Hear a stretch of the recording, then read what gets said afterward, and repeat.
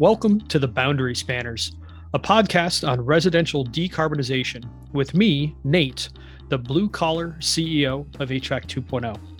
And I'm Abi, a white collar policy researcher based in Canada. In this podcast, we're taking tacit, unspoken, and hands on knowledge from the white and blue collar worlds and turning it into explicit and actionable, out loud insights for residential decarbonization. The views expressed in this show are entirely personal. You can follow the Boundary Spanners podcast on YouTube or wherever you get your favorite podcasts from. Thank you for listening.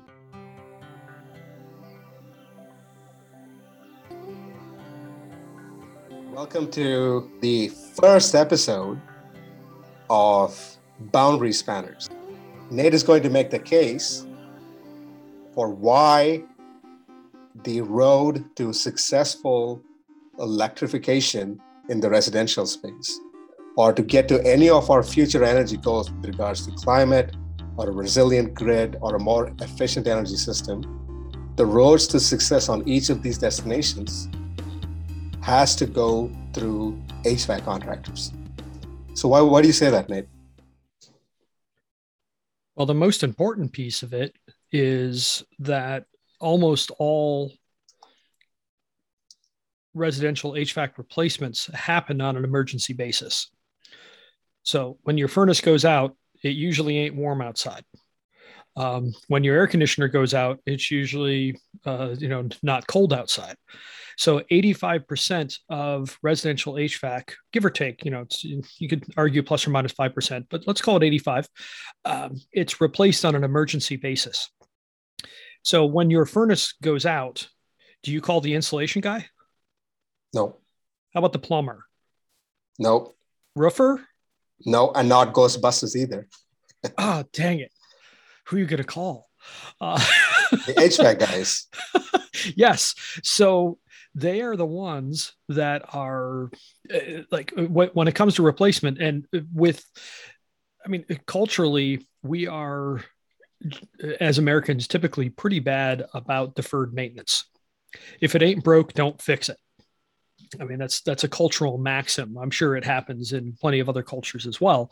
But if you wait until something fails, and it's a very expensive thing, and particularly in the wintertime, if it's below freezing and your furnace is out, are you going to be freaked out? You betcha. So are you likely to make a good decision? Not under the best of circumstances, but especially on a cold night.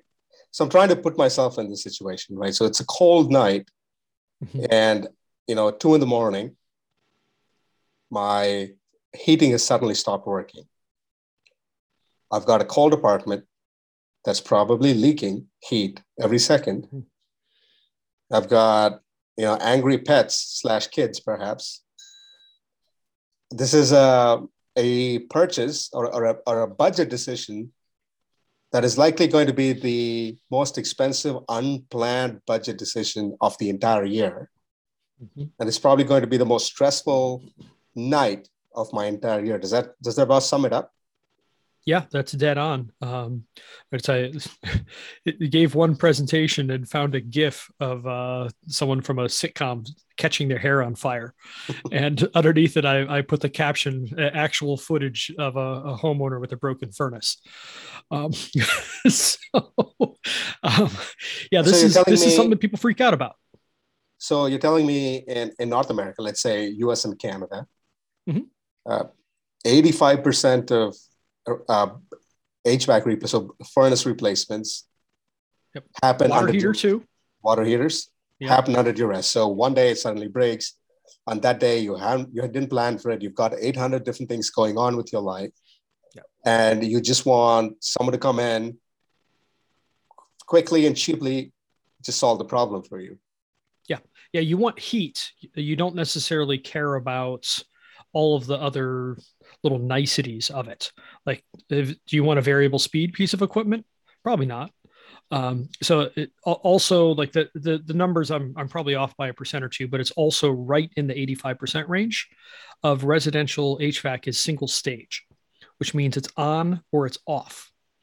And in the chapter that we give out for free to anybody who will read it, HVAC 101 from my book, The Home Comfort Book, it compares the HVAC system in your car to that in your house. And cars have really good HVAC systems. So No there's way. 6 things that every HVAC system should do. Every car does 5. Most houses do none. Um, And the first and most important one for comfort is load matching, which is it puts out exactly as much heating or cooling as the house needs at that moment. And that varies through the year, moment by moment, day by day, season by season. It's never the same. You look at 2 days and it'll be different because the sun's out hard one day and it's not the next. Different heat loads or cooling loads. So being able to match that is the easiest way to think of it is if you had 10 gallons to take a shower, and I'm going to give you 2 choices. I can either dump a 10-gallon bucket over your head, or you can go take a 5-minute shower. Which one do you want? So single speed equipment is like that bucket. It's the same amount of energy, the same amount of heat that's delivered, but it's delivered too quickly. And what that does is it spikes your temperature up and then it slides, and then it spikes it up and then it slides. Where what you want is a constant stream of a little bit of heat or a little bit of cool, so it keeps your temperature like almost dead even. But when you're under duress, you are thinking, who is the first person who can get to my house with Yeah. the first piece of equipment they can get their hands on so that I have heat? Yeah. Um, we as humans make really bad decisions under duress. Like unless we have trained. I mean, this is why the military trains, so that when you find yourself under duress, it is instinct to react the correct way. Got it. I mean, sports is the same way. Like all disciplines ultimately, well, they're called disciplines because it helps you be disciplined to react in a non-emotional way to emotional circumstances. So you're building that muscle memory to take a certain action in response to a stimulus. Whereas if you're a homeowner, you don't have that the same trigger discipline, right? And you're trying to your default to I need someone to solve this pain as quickly as possible, Yep. and preferably as I was about to say as inexpensive as possible, but that's not entirely true, is it? Because it's not inexpensive in the long run. No one is doing a life cycle cost assessment at point of purchase. You just want the cheapest equipment at that Yep. moment, someone who can get it in fast. Yeah. And then now you've locked in a natural gas system, let's say, for what, 15, 20 years? Yep. In that ballpark. I mean, at least a decade, and And probably more like 2. so you've lost the opportunity to decarbonize a home for about a decade or so, 2 decades. Yep. And Yep. so across America, let's say United States of America, given that we know, like median fail, like these equipment fail in about 15 years, roughly, give or take. Mm-hmm. How often it does an opportunity to decarbonize? How often are we letting go of a perfect opportunity to replace a gas furnace with maybe electric or a cleaner alternative? Is it like a couple of HVAC systems a day, a couple of households a day? Yeah, so it's closer to a couple of second, but No way. well, it's not quite that often. But so let's just for sake of argument say there's 100 million existing homes in the United States. It's Okay. something like 114, but round numbers, we'll just call it 100. Yep. And if we assume a 20-year replacement, that means 5 million a year are being replaced. Yep. There's 8 million heat pumps and furnaces sold every year, so I know that number is low in the United States. But let's just say it's 5. 5 million systems per year works out to a new system started up every 6 seconds. Wow. So every 6 seconds, we have the opportunity to electrify a home, and we're letting it go because of how the circumstances in the market is structured. So you talked about the lack of deferred maintenance, and that's a broader cultural problem, right? We don't fix things anymore, but we use it until it breaks, and then we get new things. Mm-hmm. There's a decline in like shop class, and we'll spend an entire episode talking about those aspects across culture, like how we don't fix things anymore. But specifically, you were talking about how because deferred maintenance is not really a thing, we have this Or problem where preventative maintenance actually is not usually a thing. right, preventative maintenance. So it creates an incentive structure where both the homeowner and HVAC contractors are trying to put in the quickest, cheapest bid to get the project. Does home ownership play into this? Like, because I know not many people live in their forever homes anymore. Yeah. I think people used to live 17, 18 years in a home. The average median number of years a homeowner lived in a house is shrinking across North America. And that's, again, another entire episode about the assetization of homes and what it means for decarbonization. So if you're a homeowner and you don't expect to live there for long, how would you make a decision under duress like that? What happens? Cheapest piece of crap I can get in there. I mean, personally, until this house that I'm sitting in, because there's a heat pump sitting in my barn to be installed in a couple of weeks. Um, this is our fifth house in 15 years of marriage. One of them we lived in for 9, thought it was going to be our forever house, and then learned the principles of financial independence and decided we were going to sell that, put half the money in the market, and buy a house that costs half as much. And that's what we did. And it actually worked out really well. So assets went up enough that we bought another house with the same money because we bought on the way down on COVID. So it was lucky. But my point is, in 15 years of marriage, 5 houses, we bought one piece of equipment, and it was a furnace for our second house. And it was while we were selling the house, and the fellow who was buying it from us, it was a first time home buyer. It was 2010, so it was difficult to sell anything. And the guy kept moving the needle, like, well, if you do this, this, and this, we're good. And then we'd get another letter from his realtor. You need to fix this, this, and this. And I'm like, what part of we had a deal don't you understand? And it turned out the heat exchanger was cracked on the furnace. So I had to replace one. So I remember calling, because it's not easy to buy a furnace without an HVAC license, but there's a lumber yard by me that would do it. And I called them, like, what is the cheapest piece of crap furnace you have that I can put in? And so, I mean, I replaced that furnace out of anger. It would have been smarter for him to ask me for the money, like ask for $1,000 off or $1,500 off or whatever it would be, because I bought the furnace for $600, Mm-hmm. and then I found an HVAC tech to install it on a Saturday for another $600 or $800. But I mean, I didn't have any money at that point. Like that was annoying. But I think that is going to be fairly typical of it, because if you buy a piece of HVAC equipment, you don't expect to be there for the life of it. I mean, 5 houses in, I bought one. Right. And so a lot of families, their experience, with home ownership might not take the same path as yours, but there's some similarities, right? Because, uprootedness is very much a characteristic of modern life. And people move homes, move communities, move countries. I did. I went from India to Michigan to now Canada, seeking better opportunities and better life for themselves, and seeking to belong to different places.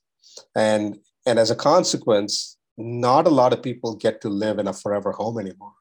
Not a lot of people get to plant deep roots anymore. And so when you're making a budgetary decision under duress,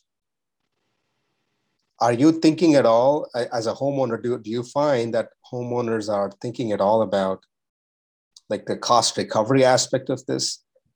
So, for example, like if I took $10,000 and put it in a new kitchen countertops, at the back of my mind, I'm always thinking, yes, I mean, there's aesthetic value and this increase in quality of my life, but I also know that there's a significant percentage of the cost I can recover when I sell my house and move to a different place. But these factors don't play into, it's not an investment. Can you expand on that? We've talked about this before. So can you expand on that? Yeah. So, I mean, to the countertop thing, I mean, I've read a bunch of articles about this sort of thing. What was it? I think a new front door was like the best payback. of anything that you could get, because it could substantially change how the house looks. It's the first thing people Countertops, walk through in a house. yeah. So you want to make a good impression. So a new front door for $1,000 or $1,500 can be really helpful. Although those numbers always seem too low to me, because I've got a client that recently paid $7,000 for a new front door, just the door. Like, I was dang. But the countertops, you can probably expect half or three-quarters of your money back, because the house is going to be a lot nicer. It's probably going to be part of a renovation of the kitchen. But yeah, when it comes to infrastructure, if you have a new roof on a house, is that house worth anything more than a house with a 5-year-old roof or 10-year-old roof or even a 20-year-old roof? Mm-hmm. Probably not. I mean, it might be a point of negotiation. It was on our now third house. It had a 25-year-old roof, and it was getting to be due. So one of the points of negotiation on that was, how much will it cost to do the roof? And I was like, well, probably going to be somewhere between 10 and 14,000. And these people were coming in from Connecticut, and they're like, I think that's at least 20 or 25. It's a market specific thing. I got a bid for 9,500. And they said yes, because now it was there. But a house is expected to have a roof. It's expected to have a heating or cooling system. It doesn't matter. I mean, my mom sold her house. It was the house that I grew up in as a teenager. It had 2 furnaces in it, and both of them cracked. And actually, they damn near killed her. She had bad carbon monoxide poisoning. If she hadn't left to go to a friend's house, she'd probably be dead. Wow. So that's another piece of combustion appliances that's pretty interesting. But in selling the house, they're like, we demand that you replace these furnaces, which I understand, but that was just a hit out of it. But that's not a good decision. You generally don't want to have the seller do something for you, because they're going to find the cheapest, crappiest way to check that box. It's the same problem with new construction. It's a new house. It's built well. No, it's built to code, which is the crappiest house that you're allowed to sell by law. And they're often not that great. Talking about code will be, it'll be an entire season. We've got a season's worth of content to mine about the challenges of decarbonizing when the code really means that you're trying to do the bare minimum to skate by regulations, right? So we'll talk about that in a different time. Yeah, we'll set that one aside. Yeah. So let me circle back then to summarize. Every 6 seconds, roughly, an opportunity to decarbonize a home for 15 years goes missing because 85% of people are making budgetary decisions under duress. Yep.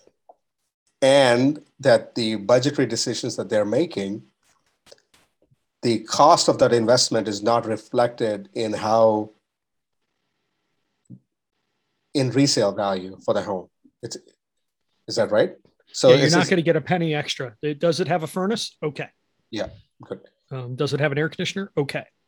And so because of this, roughly every household's path to decarbonization goes through an HVAC contract. Yep. So if I'm a policymaker, right? Let's say I'm the governor of the 51st state of America, and I have a goal of decarbonizing households by 2050. And I come to you and say, Nate, this is my bold and ambitious climate target. We have, let's say, 1 million households in our state. Over the next, 2050, that's like, it's not too far from here. 30 years, less than 30 years from now. Why should I bring HVAC contractors on site? Help me understand. So can you make the case? Like, why is it important for me to work with HVAC contractors? Why can't I work with utilities, municipalities, transmission companies, X, Y, and Z? I have relationships with all these institutions, but HVAC contractors, largely because they're a private enterprise, not quasi-public institutions like utilities and municipalities and so on. I do not have a lot of regulatory levers or policy levers that I can pull to, so why do I need to bring HVAC contractors on site? Help me understand. Well, the first one we've already covered pretty hard, which is that 85% of systems are replaced under duress.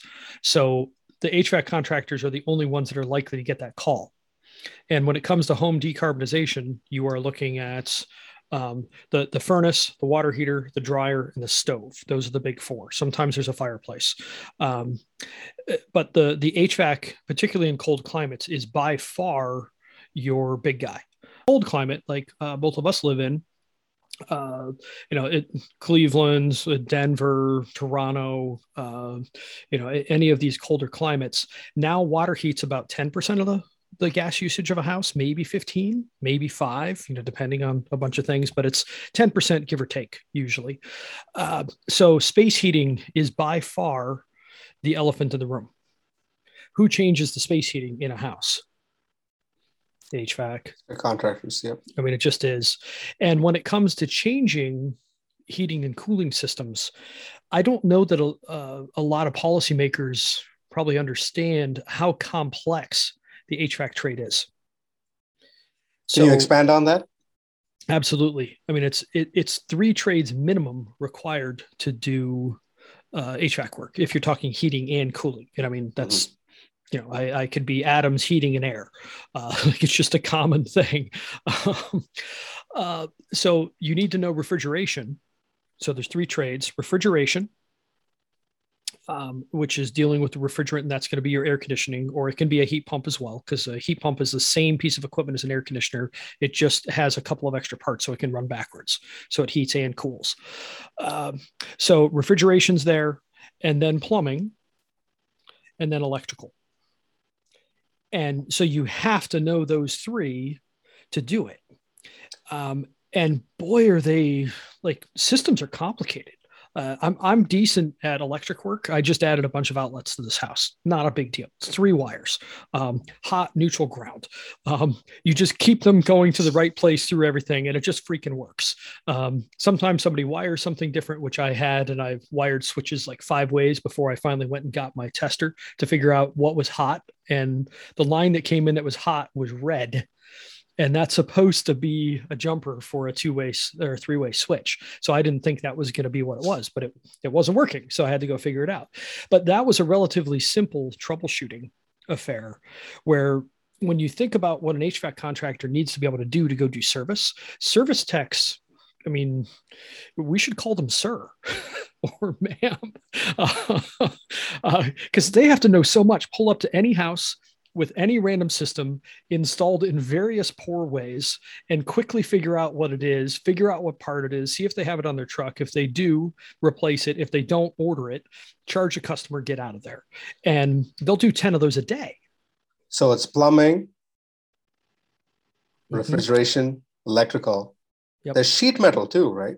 Sheet metal, and I mean, carpentry sometimes. Carpentry, yeah. I mean, in lots of parts of the country where it's in a closet, they're going to have to make changes. Yep. It's a multi-trade trade, if you will.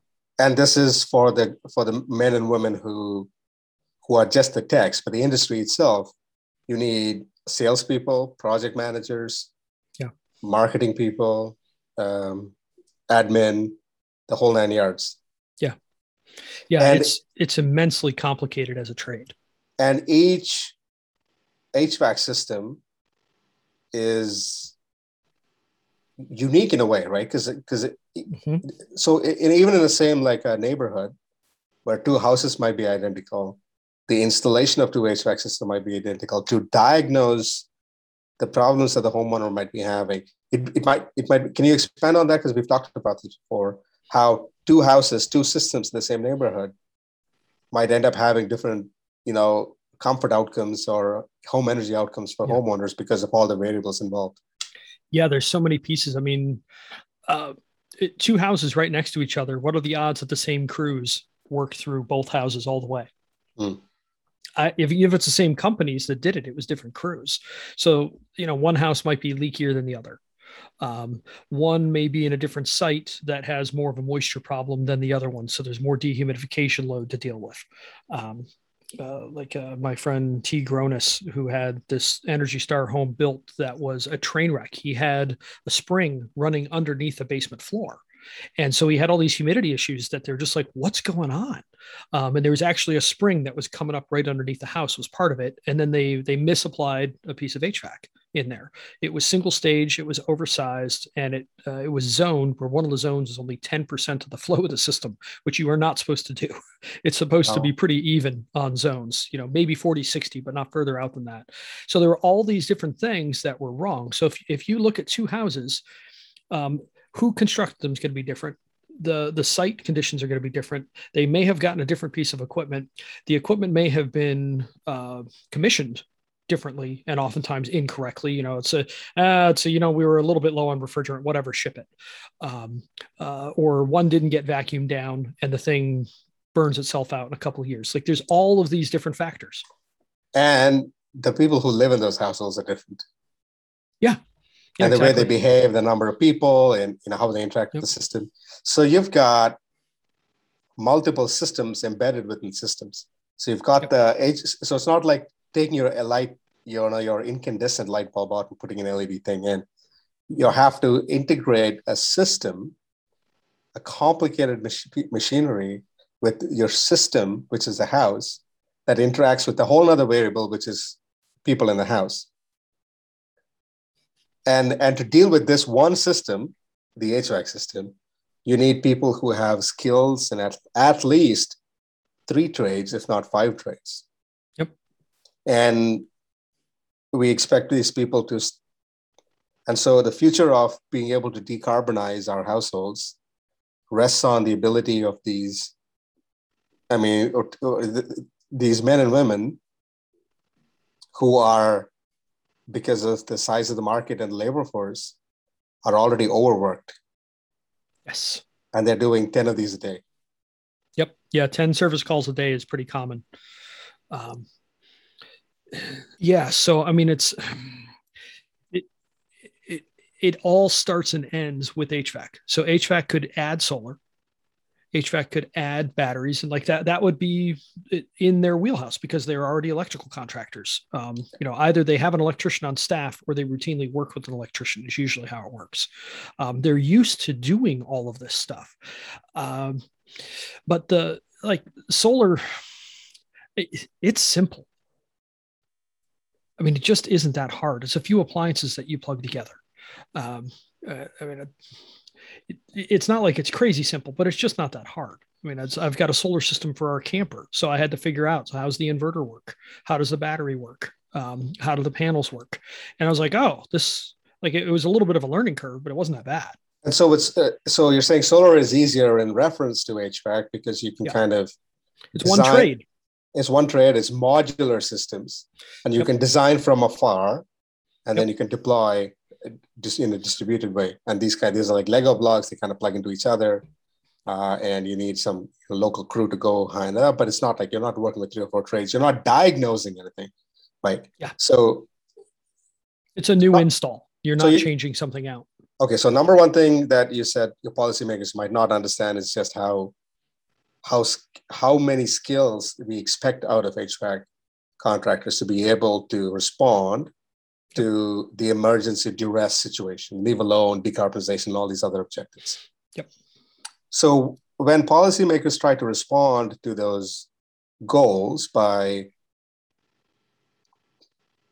for example, giving incentives for giving an incentive for replacing to a more efficient furnace, or giving you like a $500 rebate for switching to a heat pump or something like that. How does the HVAC contractor react to incentive programs like this? Does it help? Does it hinder? Like, Yeah. What was it? Jed Trott just replied this beautiful reply. If I can try and stick with it about programs that touch the kitchen table transaction. It was if it's difficult to explain and you have to explain it, it's not helping. got it. Um, so just the act of so I'll take the gas company one that I worked with. They would give you $400 to go from like a 90 to a 94% furnace, or maybe it was an 85 to a 94, whatever it was. It was taking a step up. It didn't actually cover the cost difference between the two, but just by bringing that up, you just slowed down the process of the sales process. And I mean, this is one where I hear a lot of talk about, so we should just add that to the real estate transaction. Like, good God, they're complicated anyway. Like, realtors do not want to add anything that could cause more drama into the transaction, because having bought and sold a whole bunch of houses, every transaction has drama, every single one. And so there's always something going on, something unexpected. You don't want to throw anything more into an already complex sale. And that's true with HVAC too. So don't mess with the kitchen table transaction, for the love of God. I mean, just don't. You are hurting closing ratios and usually hurting job sizes, which means you're hurting profitability. And if we want to talk about sustainability, losing money is not sustainable. I think that'll be a whole nother episode for us to talk about the as you call it, the church of the kitchen table. Yeah. And what happens to contractors when they have to pivot to incorporate a funding program or a incentive model that doesn't really have long legs. A lot of contractors many of them are family-run businesses. So people who've been second generation, third generation contractors. Third generation, yeah. And now they're pivoting to work around or work with a funding stream that may or may not exist. And if it gets yanked away, then they have to, again, you're just making it difficult for them to have a sustainable business model in the future. So that's a whole other episode for us to dig into. Feed the bears. We can call that one. Don't feed the bears, because it's in varying degrees. You're feeding the bears. Sometimes you just give them a snack and they just come back, but sometimes they are entirely dependent on you. And then when you take the program away, they die, which I've seen again and again. Right. And so I want to pick up on what you said earlier, which is the men and women that come to your home as HVAC contractors. Mm-hmm. We need to call them, like you said, sirs, because they're like they're a home doctor, right? Yeah. They're there definitely to help diagnose. Or at least an HVAC doctor. Right. Home energy. We're trying to turn them into home doctors. But for now, home energy. Yeah, it's HVAC doctors, definitely. So no other trade or industry has such a critical touch point with the residential sectors like HVAC contractors do. Is that your pitch? Yeah. There is no other vertical, no other path to do this. We would have to create an entire new contractor army, an entire new vertical. If we want to do this quickly, forget about it. There is no path. All paths lead through HVAC, period. And there is no other viable path that I can see. And we've looked. So from your vantage point, within the HVAC industry, is the HVAC industry ready to take on this, respond to this challenge? And roll their sleeves up? I'm going to try not to swear, so I'll say hell no. I mean, we were talking to someone, pretty high up in the Canadian system, so the Canadian HVAC industry, and he said, "So here I am leading the army of decarbonization warriors. Who's with me?" And thinking that all the HVAC contractors are behind him. He turns around, he's like, "Nobody's there." Guys, girls, yeah. Hello. Bueller. I mean, that is where we are right now. There's a few people, but even if you are really gung-ho electrification as a contractor, you still have to talk the customer into it. They need to understand. They need to buy it. I mean, you've heard me say this a bunch of times: treatment plans that aren't executed, and then the dead patients that result, are stupid. So we need to be creating treatment plans that people actually follow. And if consumers don't understand the benefits to better equipment, like HVAC 101 compares home and car HVAC. If people don't understand what the differences are and see the value, they're not going to do it. And then if they are under duress, even if you try to explain something to them, they're going to be like, just do it, just get it in. What's the cheapest? So we have to solve that emergency problem, and we have to solve a contractor education problem, and we have to solve a consumer education problem. Consumer awareness, consumer demand.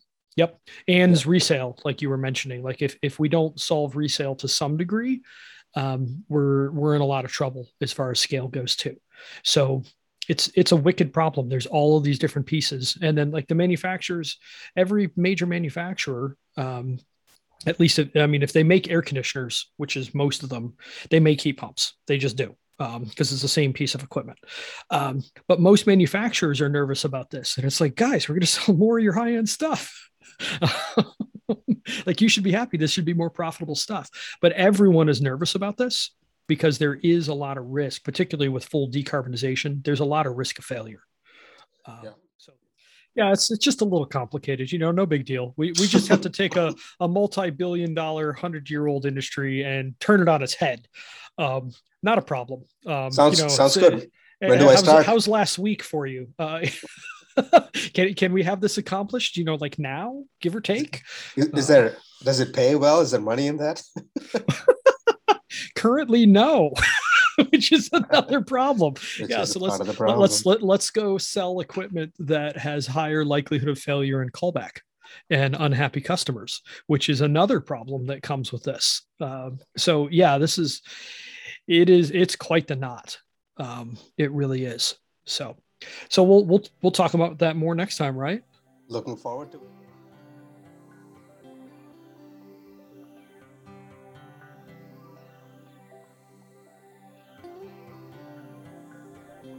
Thank you for listening to the Boundary Spanners podcast. In this episode, we learned that the road to decarbonizing every single home goes through an HVAC contractor. We also learned that 85% of furnace or HVAC replacements happen under duress.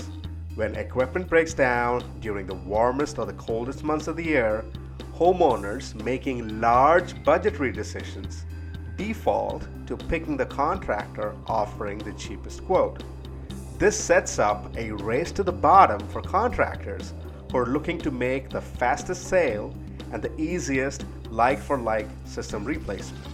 All in all, this means that we end up locking in carbon infrastructure in your home for another 15 to 20 years. So if you're a policymaker listening to this, you might want to ask yourself, how can I leverage this army of HVAC contractors that are always the first point of contact for homeowners when their furnace or air conditioner or water heater breaks down? How can I design policy that is boots on the ground with HVAC contractors rather than design programs for them from afar? Would such partnerships help pave the way for enlisting the support and the experience and the expertise of HVAC contractors? Would it help them throw their shoulder to the yoke towards decarbonizing homes? You might also want to ask yourself, what happens when I layer on decarbonization as a goal on top of an industry that is struggling with this kind of race to the bottom, system replacement under duress dynamics? Are my policies accounting for these dynamics? Are my policies making an active effort to address this race to the bottom problem?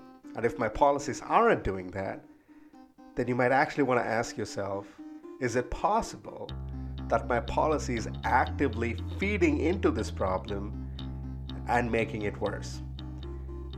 We will address some of these questions in the next and subsequent episodes of Boundary Spanners.